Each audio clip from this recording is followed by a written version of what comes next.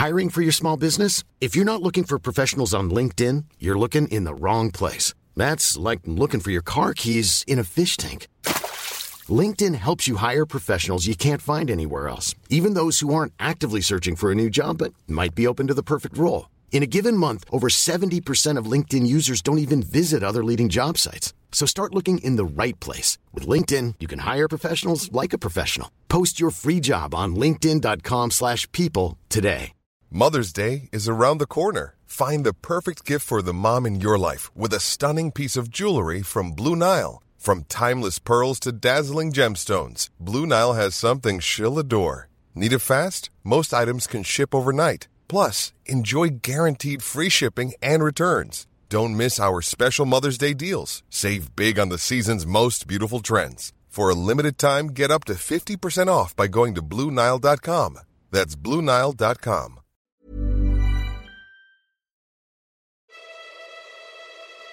Winston was in Victory Square before the appointed time. He wandered round the base of the enormous fluted column, at the top of which Big Brother's statue gazed southward, towards the skies, where he had vanquished the Eurasian aeroplanes, the East Asian aeroplanes it had been a few years ago, in the Battle of Airstrip 1. The buzzwords of it, the concepts it creates, just its set phrases, have been absorbed into the language. You know, he just lived through the Blitz in London, where this kind of anxiety and fear and destruction were very real and very recent memory for people. One of the things I think the novel is really good on is the anxiety of existing in a structure that feels unstable. From Winston's apartment on and up, you know, that the lift doesn't work and that the whole building's a bit rickety and you hear bombs falling everywhere. But also that metaphor is that the power structure is also unknowable and unstable and unreliable, and actually, like, ignorance is a kind of strength in that world. It was a bright, cold day in April, and the clocks were striking 13. That's the opening line of George Orwell's 1984, dystopian novel, political fable, and chilling portrait of a totalitarian police state. It was written immediately after the Second World War, and it's a stark, prophetic warning of the ways in which humanity can be corroded by power. It's a gripping novel that has introduced phrases into the language such as Big Brother, Room 101, thought crime, and doublethink, and it was described in The Independent as the book of the 20th century.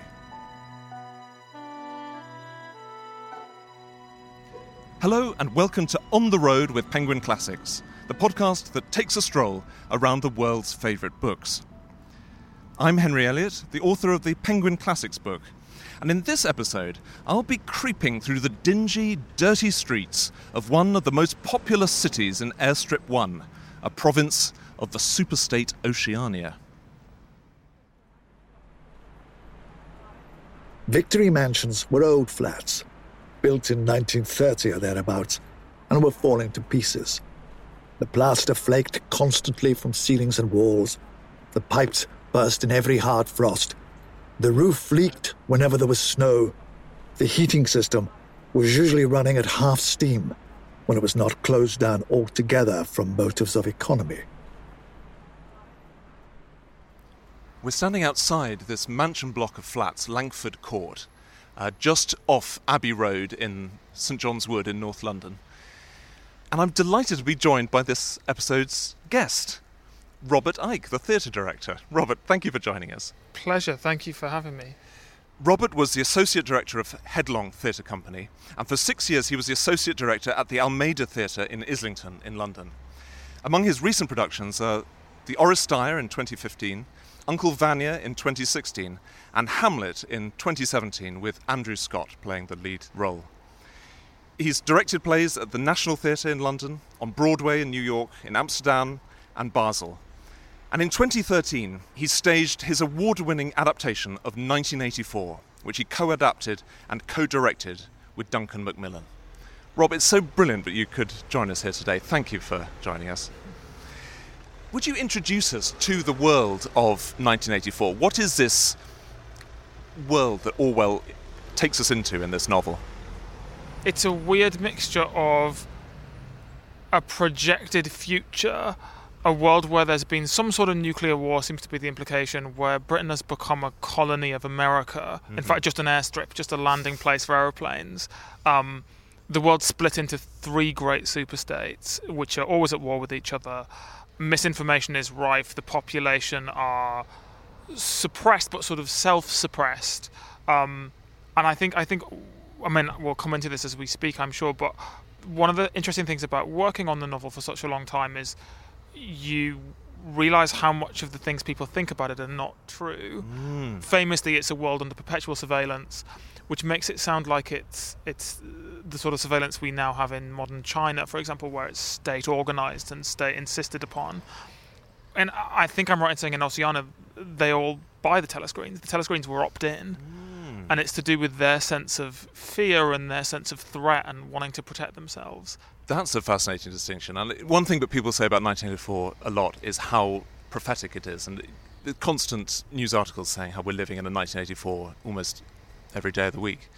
But maybe the surveillance is such a pervasive aspect of this novel, and the fact that we're all glued to screens today that we've bought, that we're proud to have, maybe that is one element of the prophecy of the book. So we know that George Orwell lived here during the Second World War, during the Blitz, and so we can imagine him looking out of his windows here across London as it was being attacked. And it's a tall, rather impressive-looking 1930s block. It's brick with white stone detailing.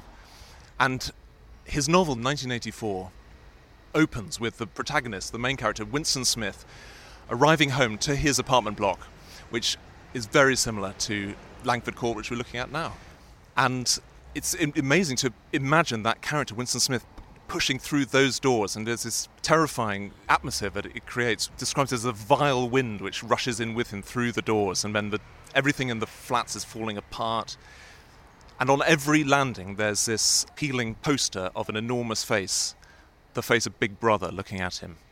And so, Big Brother, such a familiar term. Who is this Big Brother in the novel? He's the leader, he's the great leader, but quite quickly in the novel you're told that maybe he doesn't exist.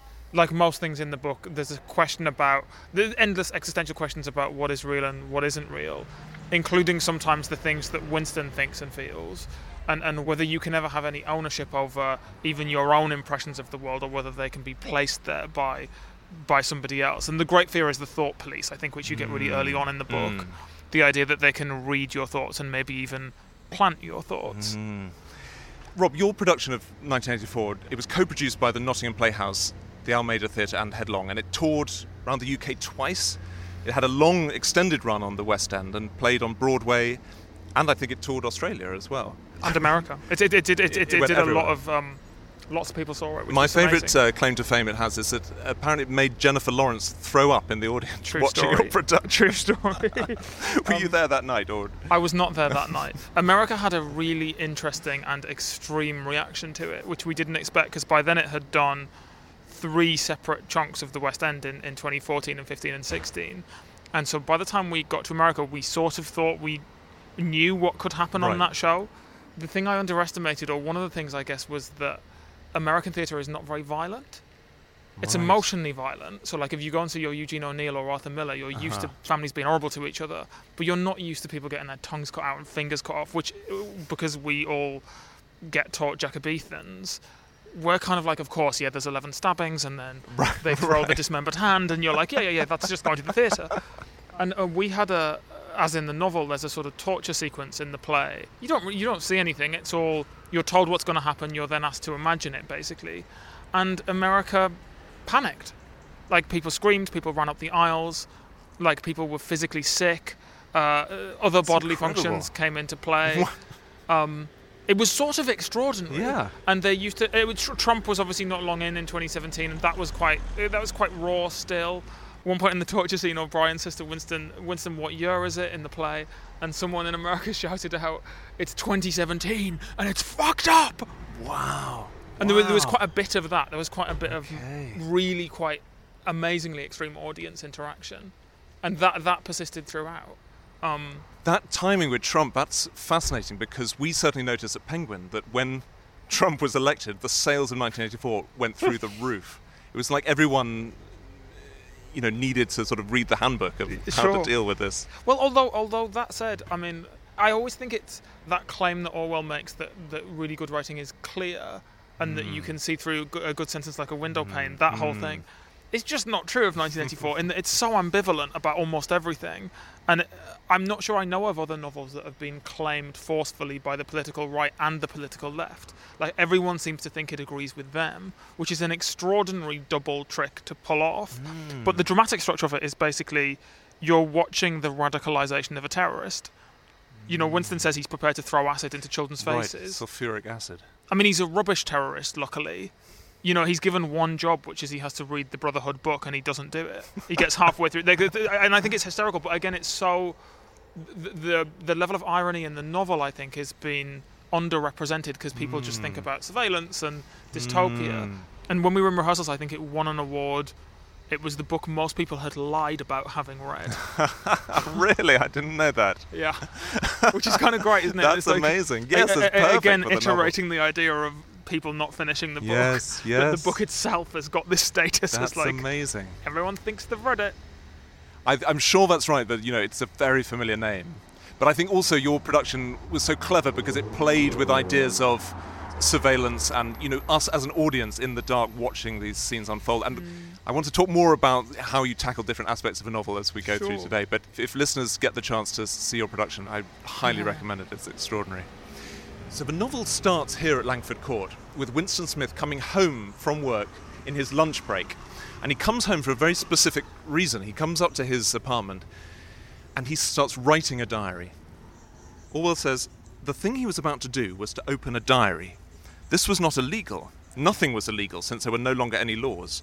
But if detected, it was reasonably certain that it would be punished by death, or at least by 25 years in a forced labour camp.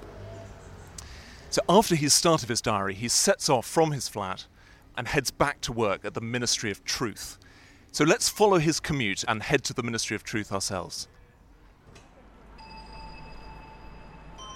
The Ministry of Truth, Mini-True in Newspeak, was startlingly different from any other object in sight.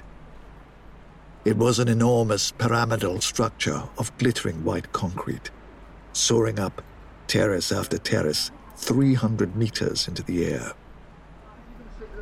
Okay, perfect. Great, thanks. You're okay now. So we're introduced to the place that Winston works from his apartment. He can see it across the cityscape.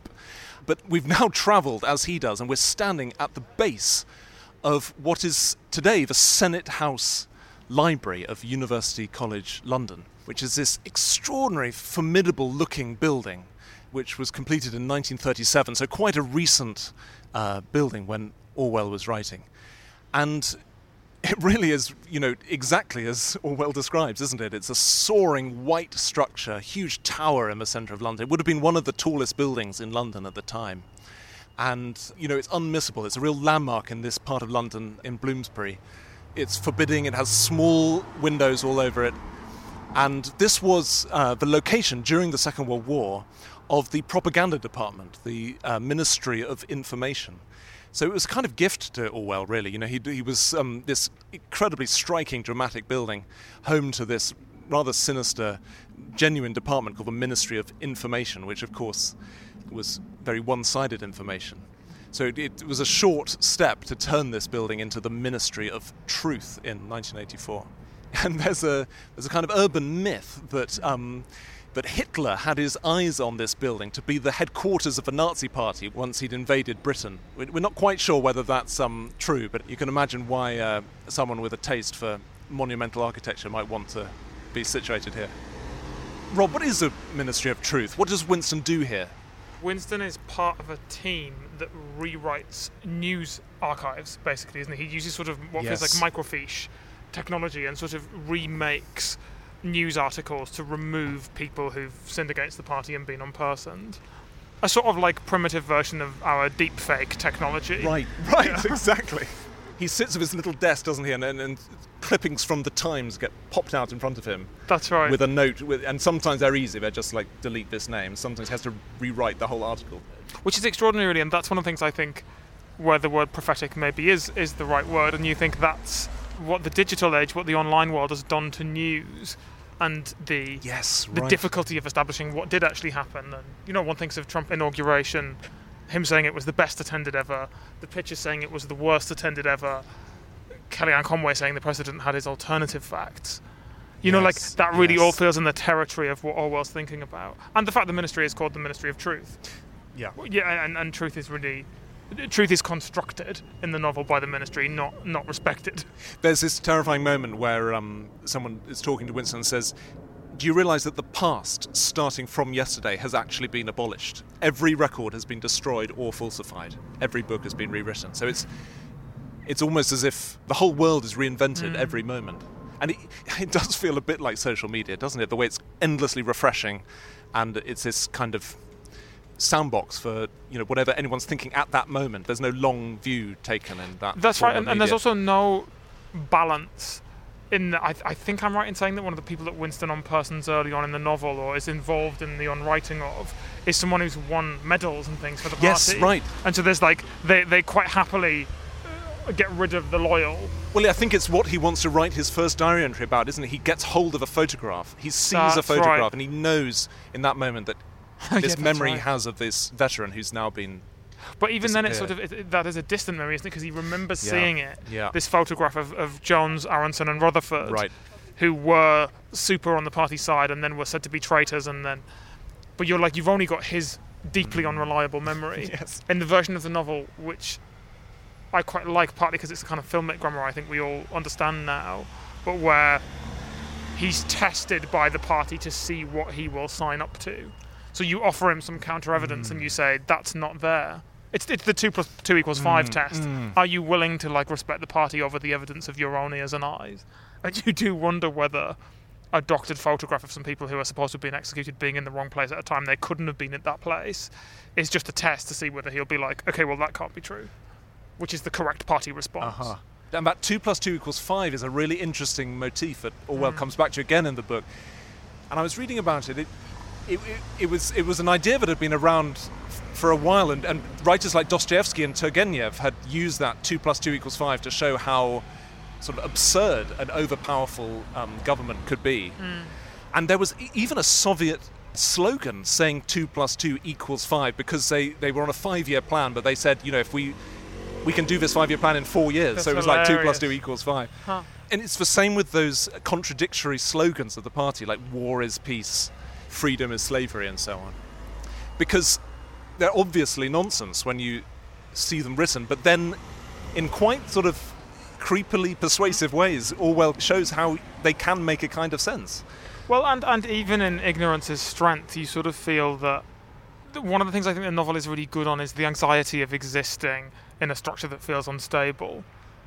From Winston's apartment on and up, that the lift doesn't work and that the whole building's a bit rickety and you hear bombs falling everywhere.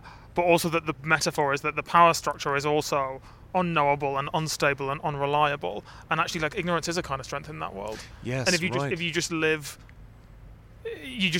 according to what you're told, and every day the chocolate ration rises to 50 grams, except it's always been 50 grams and it rises to the same as it was. And if you celebrate that every day, you feel great. Yes. It's a lovely way to exist, as long as you can not know. One of the most dramatic expressions of that sort of ritualistic ignorance is the 2 minutes hate, which happens each day in this building that we're looking up at now. Well, and it seems like across the whole country, city, I think, yeah. And it's when people gather in front of a screen to be shown the face of Goldstein, who's held up as this kind of rather anti-Semitic other. The other to Big Brother, that everyone screams and shouts at the screen, and sort of it's almost like a cathartic release of all the pent-up frustration and energy of their lives. The party has managed to harness it and focus it on this perceived enemy. And there's that awful bit where Winston says, the worst thing about the 2 minutes hate is you can't resist it, that you have to be in the room, and even if you don't want to, you get caught up in the sort of energy and the fury of others until you find yourself shouting at the screen. It's a scary scene, and it's strange to imagine it going on behind these very tiny little slitty windows in this But building. then it feels almost cliche to say it, but it feels like the kind of the power of collective hatred has found its modern expression in social media. Right. And the ability of Yes, people across right. the world to get together and like try and destroy the Yes, same of individual course, or yes. condemn a certain action or set of beliefs or whatever. Like And when- it often lasts the equivalent to 2 minutes, doesn't it? It's Right. a kind of storm in a pan, and then they move on to the next object. yeah, like a dead body is left, Yes, the yes. next person is selected. And Yes, that that's is true. interesting, I think, because I think it's sort of... He's not optimistic, I don't think, Orwell, about human nature. And then in the 2 Minutes Hate, there's this sort of just bilious Yes. contempt that everybody in the room feels. It's not just the football hooligans, like the whole society comes together in this weird stoning ritual, sort of metaphorical Yes, stoning right, ritual. right. It's bleak, I think, that bit of the novel, but also feels truthful. Yeah, well, especially today. In the description of that scene, he catches the eye of another important character in the novel. And we maybe don't want to say too much about him, but it's a character called O'Brien, who is a senior official of the inner party. He's on a sort of structureless government, which in fact has a deeply endemic structure. Yeah. O'Brien is one step above Winston. And he's a very ambiguous character. He's introduced like this. O'Brien was a large, burly man with a thick neck and a coarse, humorous, brutal face. In spite of his formidable appearance, he had a certain charm of manner. He had a trick of resettling his spectacles on his nose, which was curiously disarming. In some indefinable way, curiously civilized. And they've never spoken, but he feels like he has a connection with this man. And he feels O'Brien can talk into his head. Right. He hears O'Brien's voice in weird moments, which always made us wonder whether this is a fever dream or a thing happening under torture, or why is O'Brien so prevalent in his consciousness? Yes, he says he had a dream 7 years ago where he was walking in a pitch-dark room and a voice says to him, "We shall meet in the place where there is no darkness." And he realises it's O'Brien's voice. He's such a weird figure, O'Brien, because he's totally double in that if he is working for the resistance movement from inside the party at a very top level, Winston fails all the tests and so would have to be destroyed. Like, you would have to hand Winston over because Winston hasn't read the book. Like, Winston is given his clear instructions as to how to join the resistance and he doesn't do them. And so if you're O'Brien and you are recruiting people for the secret army, Winston is a terrible recruit. And so he's quite rightly handed over to the enemy. I was always very struck by the fact that his name is so weird. That you obviously know Winston's called Winston Smith, and then you get a lot of other people, quite Britishy names like Charrington and Syme and Parsons. They feel very sort of English counties. And then O'Brien feels really other and different. And I think Duncan pointed out to me at one point that it's O'Brien, sort of from nothing. Oh my And like, God, is that what it's good. about? Is that what it's trying to be? It's good. But also this thing about him removing his glasses the whole time, as if he's like setting a lens.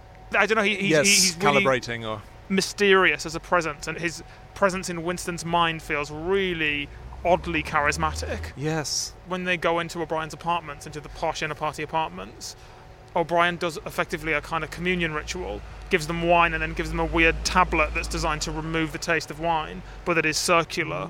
And so he's like a kind of weird priesty, gaudy figure. Yes, right. And the question is he saying come to the party or come to the Brotherhood? And deliberately those two words are sort of interchangeable, right? That it's like Big Brother, but the resistance to Big Brother is called the Brotherhood. Right, And it gets yes, a bit good People's Front point. of Judea, Judean People's Front. Right, You're like, hang on, right. which is which? Which again must be done on purpose, Yes, because yes. you're never quite clear whether any of these things are real or whether they're just set up to provide useful resistance to each other, and that the whole system is actually functioning on some like 12-dimensional deep chess. Of course, because yes, right. Because there's Winston has the idea that actually there's probably no war going on at all. That on the sort of macro level, these three superstates in the world are just interchangeable, and Right. it's a state of being that the government can use to control the people. But yes, yes, there may well be no resistance. I think the novel's so great on fear and anxiety, and it's sort of, if people are scared, you've got way more chance of being able to get them to do things. And so, like, if you give them really clear fear objects, and there's something about the whole technology, I guess, of the 2 Minutes Hate, and Goldstein as this figure of the father of all resistance who left the party the kind of fallen angel. It's really not very detailed about quite what Goldstein is going to do or what he wants to do, but it gives the population a really clear focus for all of that energy. If you thought the only way to get a more defined jawline with natural-looking results was through surgery, think again. Juvederm Volux XC is a non-surgical injectable gel filler that improves moderate to severe loss of jawline definition and can help you achieve natural-looking results with little downtime. Even better, this improved definition lasts up to 1 year with optimal treatment. No maintenance required. Improve jawline definition for a smooth, sculpted look with Juvederm Volux XC. For important safety information and to find a licensed specialist, visit Juvederm.com. That's JUVEDERM.com. Not for people with severe allergic reactions, allergies to lidocaine, or the proteins used in Juvederm. Common side effects include injection site redness, swelling, pain, tenderness, firmness, lumps, bumps, bruising, discoloration, or itching. There's a risk of unintentional injection into a blood vessel, which can cause vision abnormalities, blindness, stroke, temporary scabs, or scarring. Talk to a licensed specialist to find out if it's right for you. When you're ready to pop the question, the last thing you want to do is second-guess the ring. At BlueNile.com, you can design a one-of-a-kind ring with the ease and convenience of shopping online. Choose your diamond and setting. When you find the one, you'll get it delivered right to your door. Go to BlueNile.com and use promo code LISTEN to get $50 off your purchase of $500 or more. That's code LISTEN at BlueNile.com for $50 off your purchase. BlueNile.com, code LISTEN. Hey there, it's Michelle Norris. I'm host of a podcast called Your Mama's Kitchen. When I travel, I'm usually looking for a way to find a taste of home when I'm not at home. And one of the things I love to do when I am at home is entertain. And Airbnb allows me to do that. When I was in California recently, I rented a house that had a great kitchen. And when we were sitting around the table, we're all thinking, we're in someone else's house. Someone could be in all of our homes as well. If you have a home, but you're not always at home, you have an Airbnb. Your home might be worth more than you think. Find out how much at airbnb.com/host.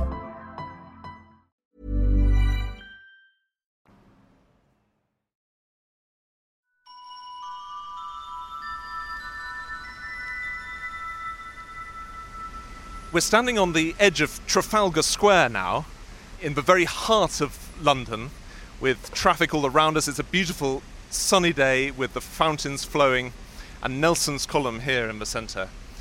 And we're here because this is where Winston arranges to meet for the first time the girl that he's been noticing around the office, the girl who he comes to know as Julia. And first of all, I guess, Rob, we could say that, like his housing block, which is called Victory Mansions, Trafalgar Square has been renamed Victory Square. Instead of Nelson up there on the column, it's a statue of Big Brother. Or maybe it is the same statue, it's just being called Big Brother.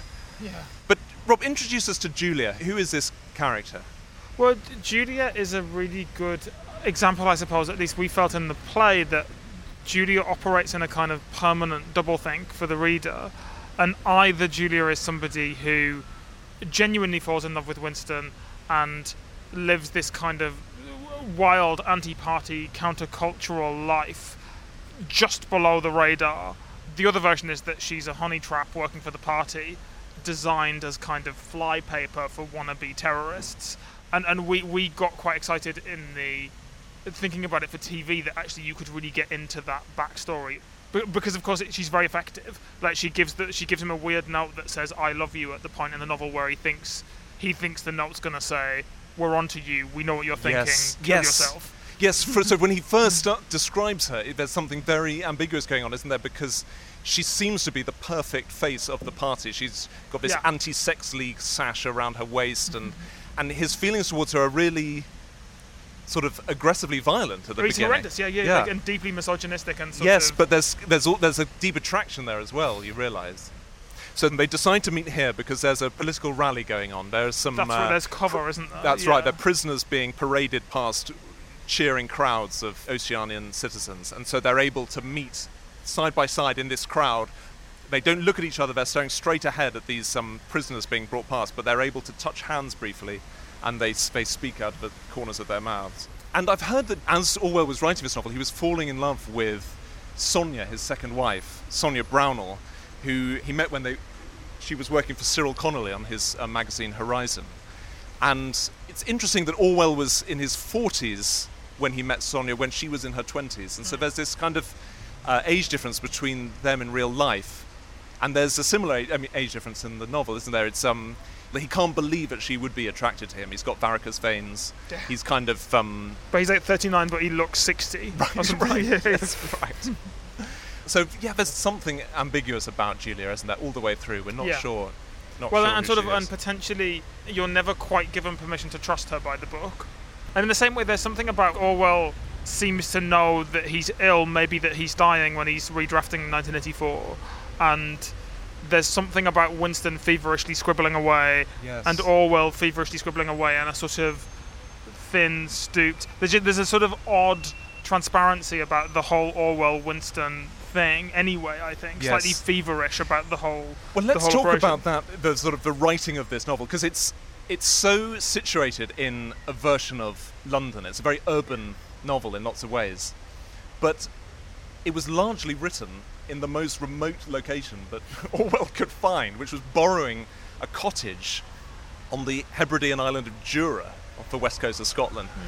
And I've actually been to the cottage where he wrote it. Oh, wow. I once I was on a holiday in Jura, and it turned out that the cottage I was renting was owned by the same landlord who owns Barn Hill, the cottage where Orwell was living. Wow. And so we, in exchange for helping to shift a load of coal, we were allowed to go and see this place. And so I've been in the bedroom where Orwell, dying of tuberculosis, was hammering away at this typewriter.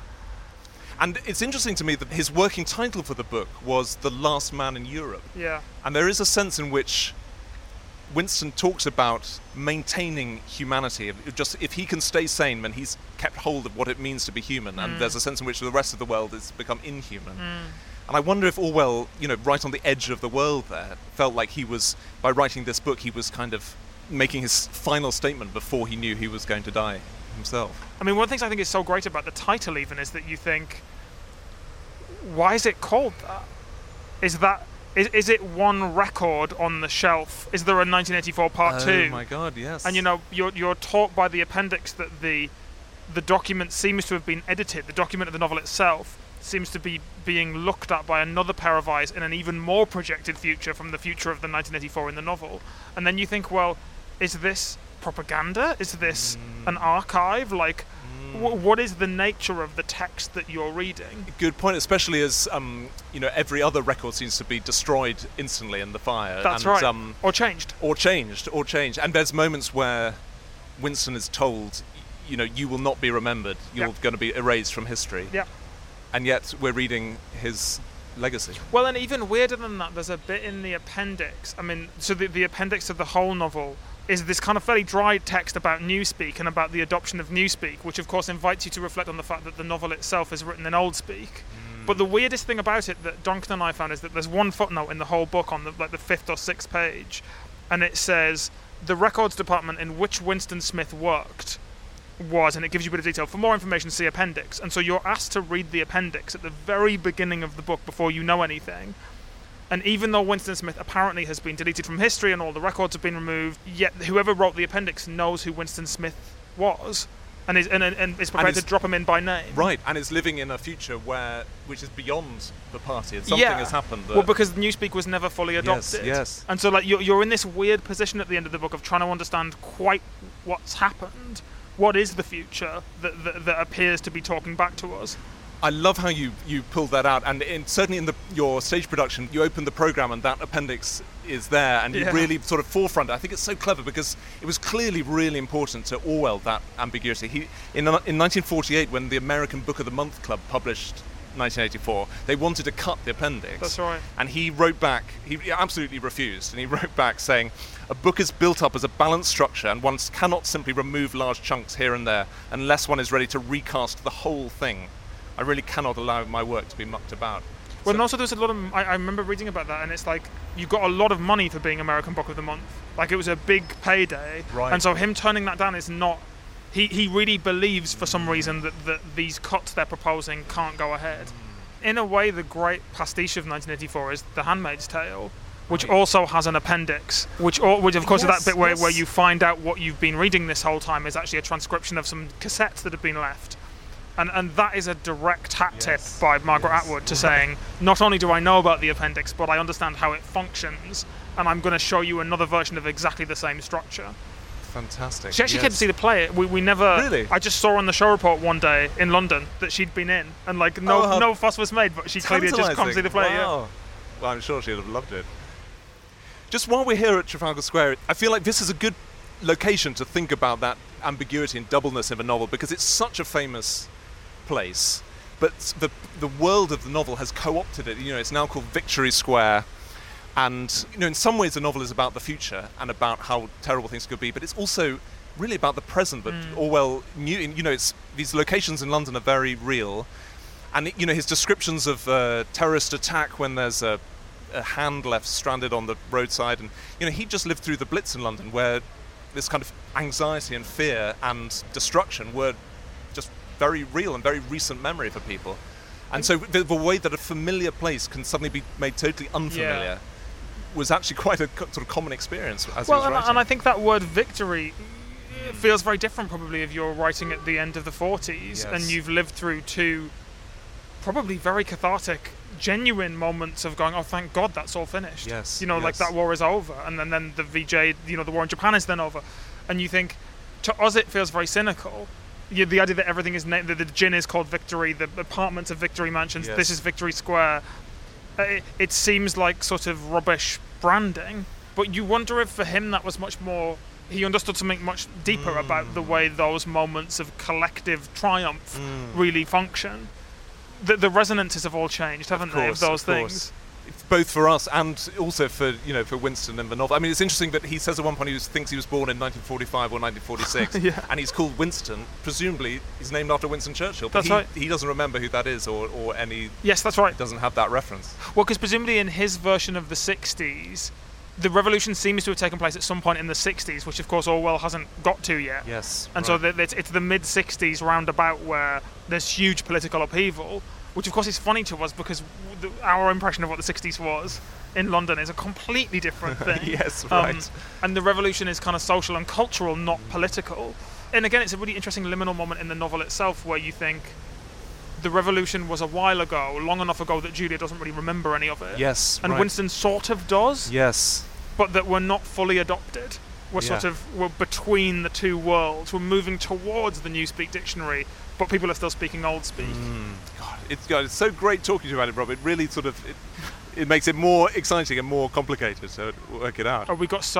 Duncan and I had amazing times just trying to understand it, and we kept switching positions on things. As a thing I think the novel really invites. I can imagine it was great to do it with someone else, because you can have those debates. Amazing. You can do that flipping. Amazing. And also we worked out, Dunk pointed out at one point it had taken us longer to write the adaptation than it took Orwell to write the novel. Because we'd spent so much time going back and forward and arguing and working out how to do it. He was somewhere in the vague, brown-coloured slums to the north and east of what had once been St. Pancras Station. He was walking up a cobbled street of little two-storey houses with battered doorways which gave straight on the pavement, and which was somehow curiously suggestive of rat holes. So now we're standing, as in the novel, just a couple of streets north of St. Pancras Station. It's not a particularly small street. We're actually next to quite a busy thoroughfare. But we're standing outside Relic Antique Warehouse on Pancras Road, which, looking through the window, we can see as an absolute trove of old statues, siphon bottles, chandeliers, antiques and strange objects from the past. And a shop rather like this one features in 1984. It's a shop that Winston sort of stumbles across one day when he's been wandering through the labyrinth of the streets. And it's in fact where he bought the diary that he starts keeping at the beginning of the novel. And it's where he and Julia end up coming to rent a little back room where they feel safe and secure in this maze of streets away from party spying eyes. Rob, can you describe to us how you present this room that they rent in the production? Because it's such a clever way of doing it, I think. Well, we set up at the beginning of the play that the implied rule is that you're going to watch all the play taking place in one space, which is a kind of wood-panelled, fairly nondescript, could be any decade of several room. And then when Winston goes off into the antique room, he walks onto a sort of filmic set, which is fully detailed and covered with antiques and has a little bed and sort of fits the description of what Orwell describes, but that you watch that filmed live on live cameras. And it's such a clever idea because in this space, Orwell writes, so long as they were actually in this room, they both felt no harm could come to them. But it's in the production, we immediately feel this nervous energy because already we're spectators sort of watching their lives unfold, and now we're really kind of spying into their secret place. This intimate private space is being projected onto a huge screen in front of us. And of course, perhaps the most dramatic moment in the novel is when this haven, this little bower that they've established, this little comfortable room with a bed and an armchair where they feel safe, it's suddenly invaded by thought police. And you realise that, of course, it wasn't safe at all. They've been under surveillance the whole time. The paragraph goes, the head of the ladder had been thrust through the window and had burst in the frame. There was a stampede of boots on the stairs. The room was full of solid men in black uniforms with iron-shod boots on their feet and truncheons in their hands. And if I'm right, that moment in the play, the entire set explodes, right? It just collapses. Yeah, they take it apart. So you've been watching them in the room on a screen, and then suddenly, I think Julia looks into the camera first as if she can see somebody, and suddenly their eyes are in the camera, and then the wall comes out and you can see the camera that they can see, and then suddenly there's guards everywhere, which in the various versions we've done have been all the actors, all the stage managers, all the understudies, like all the technicians, anybody we can find gets a gas mask, a black outfit, and a gun. I always love it. It's so much fun watching what you assume has been a permanent set. Yes. Suddenly just is revealed as being very flimsy indeed, and just the boundaries of reality sort of shift. I think of that moment often. This was such a dramatic moment in the production, and it also reflects that aspect of reading the book as well, because Winston talks about the privacy of what's going on inside his head, but we as readers are right there with him. We're closer to him than the telescreen. Well, and even when he's reading Goldstein's book, your eyes are moving across the words his eyes are moving across. So you're having this weirdly one-to-one intimate experience with him. When he stops reading, we stop reading. And so Winston's so paranoid about someone being inside his head, and he's right to be, because there isn't, it's us. And that always felt really interesting, to tell that story in a room full of people, all of whom are watching Winston. And if there is no Big Brother, there is definitely an element of surveillance, a very organic element of surveillance, that there's 600 people sitting over there staring into Winston's private life. We should also say a little about Mr. Charrington, who runs this shop. Like O'Brien, he's one of everyone is a slippery character in this book, and he seems to be a kind of homely, otherworldly man he seems to be an ally. And again, in that incredibly dramatic moment when the room is stormed, Mr. Charrington enters and he's completely transformed. His features have become harder. He's much scarier, and you realise that Winston says he realised for the first time he was knowingly looking at a member of the Thought Police. Yeah. And that transformation is terrifying. There's an extraordinary actor called Stephen Fewell originate the role of Charrington in the play, and we couldn't manage to do this for the first time, but by the time we did it, I think in the West End, the second year of doing it, we, at his suggestion, pulled this trick where we had a wig maker replicate entirely his quite long hair, and then he shaved his head. And so when he put the wig on, it looked exactly right, because that's what that person was supposed to look like. And then in the moment of the capture, he used to remove the wig and stand up straight. And it was like extraordinarily creepy, because you realised how much your brain had accepted that that's what that person looked like, and that was fine. Yes, that is nice. Well, Winston and Julia are captured by the Thought Police, and so let's move from here to where they are taken, to one of the scariest locations in the novel.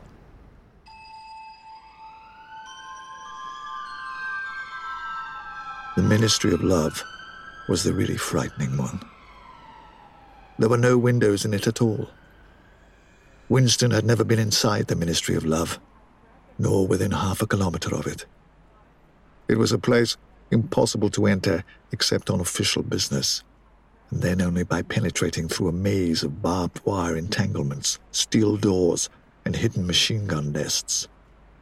Even the streets, leading up to its outer barriers, were roamed by gorilla-faced guards in black uniforms, armed with jointed truncheons. It's a really terrifying description of this location. Very early in the novel, that description comes. And you kind of sense that at some point in the novel, Winston is going to end up inside this terrifying building. And we're standing outside the building that was the model for the Ministry of Love, the BBC Broadcasting House on Portland Place, which bears a sort of family resemblance to the Senate House Library. It's similar period. It was completed in 1932, and it's a similarly white stone monolithic building with a great impressive frontage, a big clock face at the top, and a slightly sinister-looking Eric Gill sculpture of, I think, Prospero and Ariel on top of a globe. And the reason that Orwell chose this as a location is that he worked here during the Second World War on the Eastern Overseas Service, writing war commentaries, sort of propagandistic accounts of how Britain was getting on in the Second World War, and then broadcasting it to Asia. And it was during that job that he conceived this place as this horrific, shining ministry in the novel. Rob, it strikes me as the role of media in the novel is really fascinating. The Times of London, the sort of famously establishment old newspaper, has become the entirely partisan mouthpiece of the party. And as we've already said, any sense of truth in any news that's reported has evaporated. Was that something you tried to bring through in your adaptation of the novel? For us, the central principle is doublethink, which is his notion that you can hold two contradictory ideas in your head and believe both of them equally. If you say that black is white, you believe that black is now white, but also at the same time you know that it's not really. Yes. And that always felt really theatrical, because you know the actors are just actors and it's not real and no one's really getting tortured, and at the same time, for the duration of the theatrical experience, you also don't know that on some level. That's the weirdest thing about the media in 1984, as he tries to set it up, I think, is that it's all doublethink. So, like, you know it might be lies, but you also know it might be true. Right. And that everyone lives in this weird middle territory where maybe there is a war with East Asia, and maybe there isn't, and maybe there is. And I think it's all about instability. It's like you can't ever know anything. Yes. It's not that you're not even sure enough that it's a lie. Right. There's an interesting line that the novelist Thomas Pynchon wrote a preface to 1984 in 2003, and he has this line where he says, "Our nominally free news media today are required to present balanced coverage in which every truth is immediately neutered by an equal and opposite one." And I think the BBC has been criticised for doing exactly that recently, of presenting such an even-handed take on the issues of today, but actually it's hard to know what to... people that have such strong and differing opinions, it's hard to come out with any sense of what the actual truth is. Well, then it feels like it's become... People say things like, "Oh, I don't read mainstream media," as if that's a kind of like a dietary choice. Right. I don't know. I sometimes think it's like the sort of... I prefer my information gluten-free. It's like I'm allergic to fact-checking. I just prefer unvarnished opinion, which is fine, I guess. But then you understand why people get so frightened and so angry. Yes.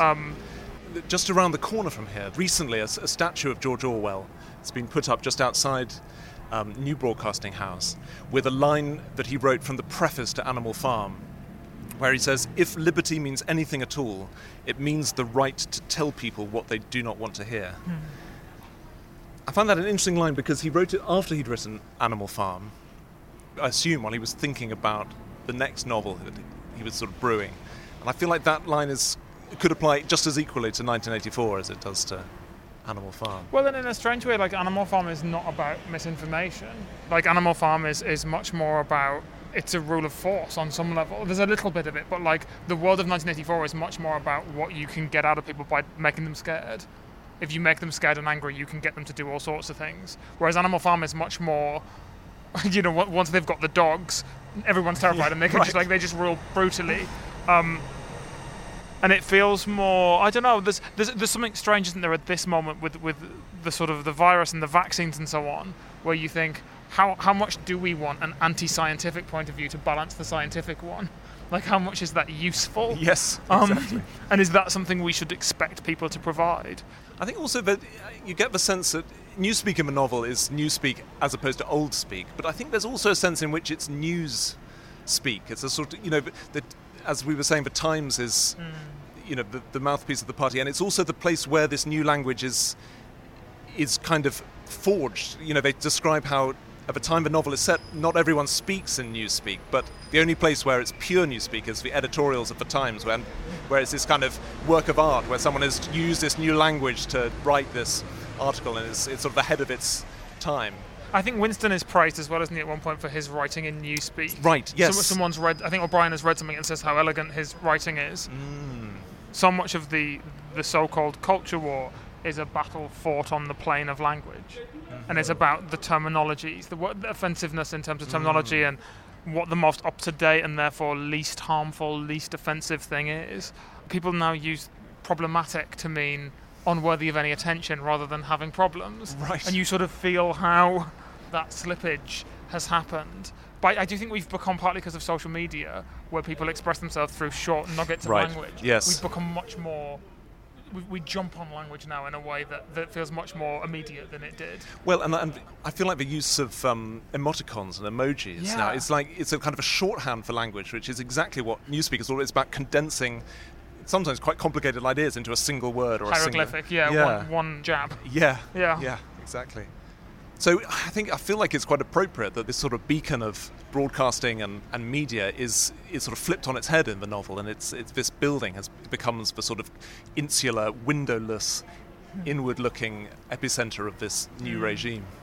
If you haven't read 1984, we don't want to spoil all the twists and turns, but Winston does eventually end up inside the Ministry of Love, and he heads towards perhaps the most famous location from this book, which is, of course, Room 101. And we can find that just around the corner. It was in a high-ceilinged, windowless cell with walls of glittering white porcelain. Concealed lamps flooded it with cold light, and there was a low, steady humming sound, which he supposed had something to do with the air supply. So we're walking up Portland Place now. We've moved beyond the main building of BBC Broadcasting House. Portland Place is a wide, smart street lined with trees down the centre of it. And in the past, various of these buildings were used as offices by the BBC. And we're approaching number 55, Portland Place, which is where George Orwell had to sit through these meetings of the Eastern Services Committee, which he found so interminably dull that he chose that office number, room 101, to be the most terrifying room in all of literature. Passing various high commissions and embassies. I was going to say, it's like posh real estate around here. Yeah. Here it is. Okay, here we are. We're standing outside 55 Portland Place. Rather imposing building, another sort of edifice of white stone. I believe the building that's standing here today is not the same building that was here when Orwell was in his meetings here. And to be honest, it looks rather a sort of luxurious complex of offices rather than the epicenter of torture that it is in the novel.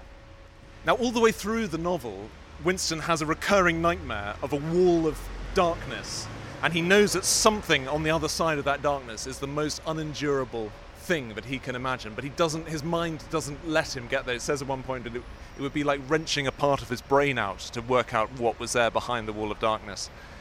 Orwell writes, "He thought again of the cellars of the Ministry of Love.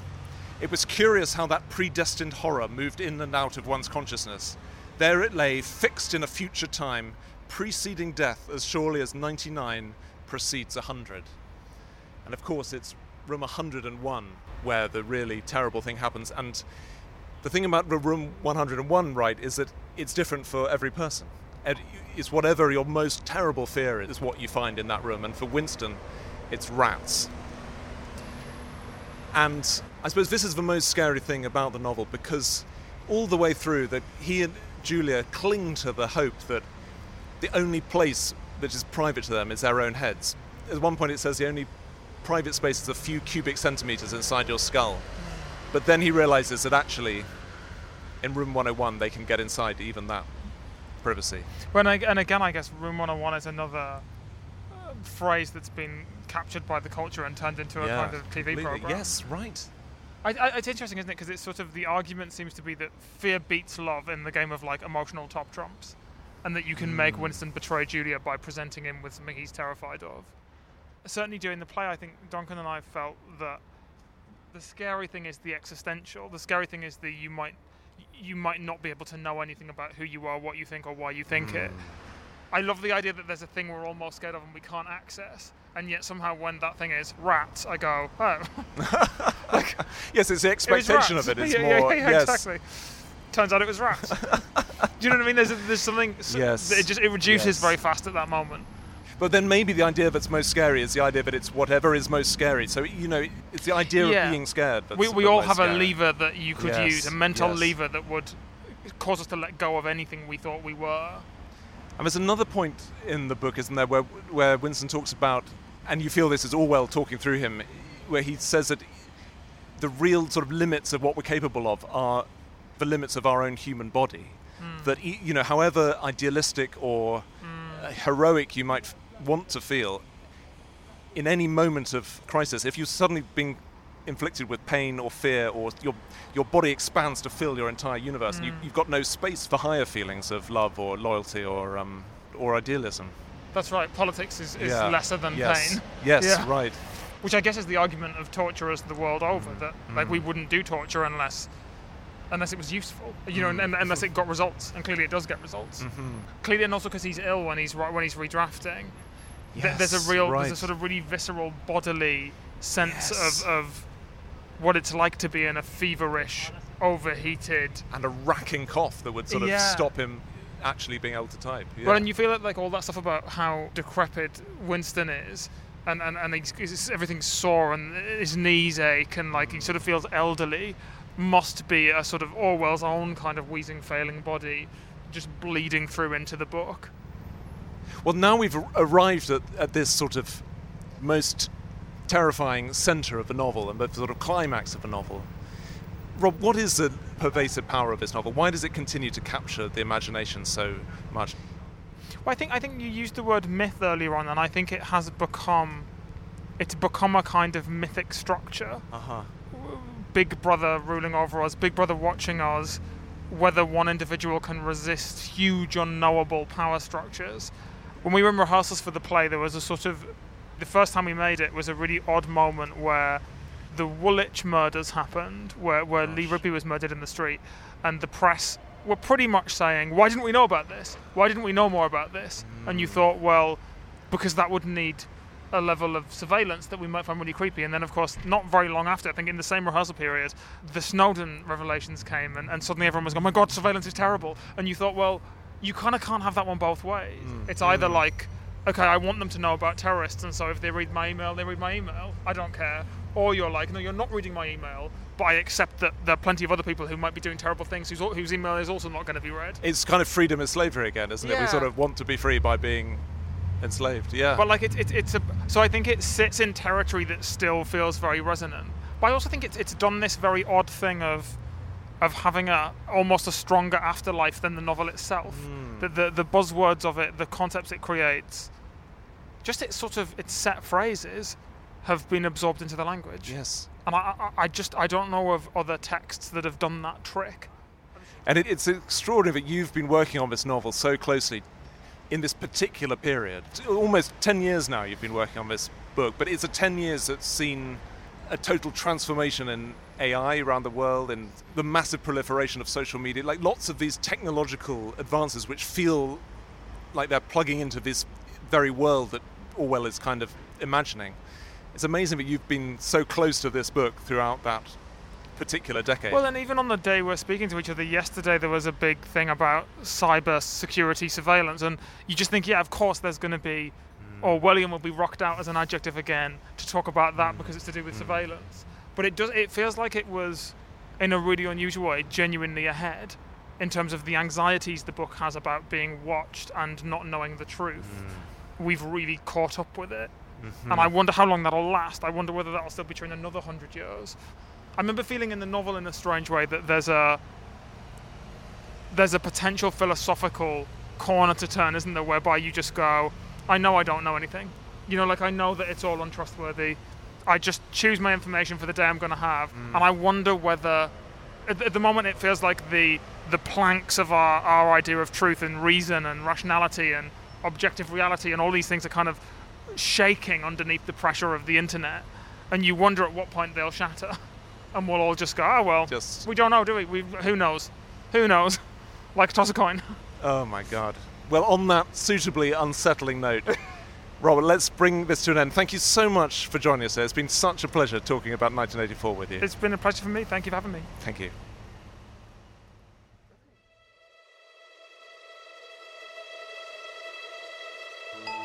Many thanks to Robert Icke, to the Penguin audio team for the clips of Peter Capaldi's reading of 1984, and to our kind partners, Penguin Classics.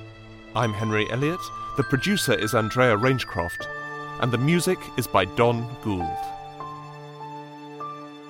If you enjoyed this episode of On the Road, please spread the word and subscribe wherever you get your podcasts. And finally, you may be relieved to know that the original Room 101 was demolished in 2003, 100 years after Orwell's birth. Before it disappeared, though, the artist Rachel Whiteread flooded it with plaster to make an enormous plaster cast, which she called Untitled Room 101.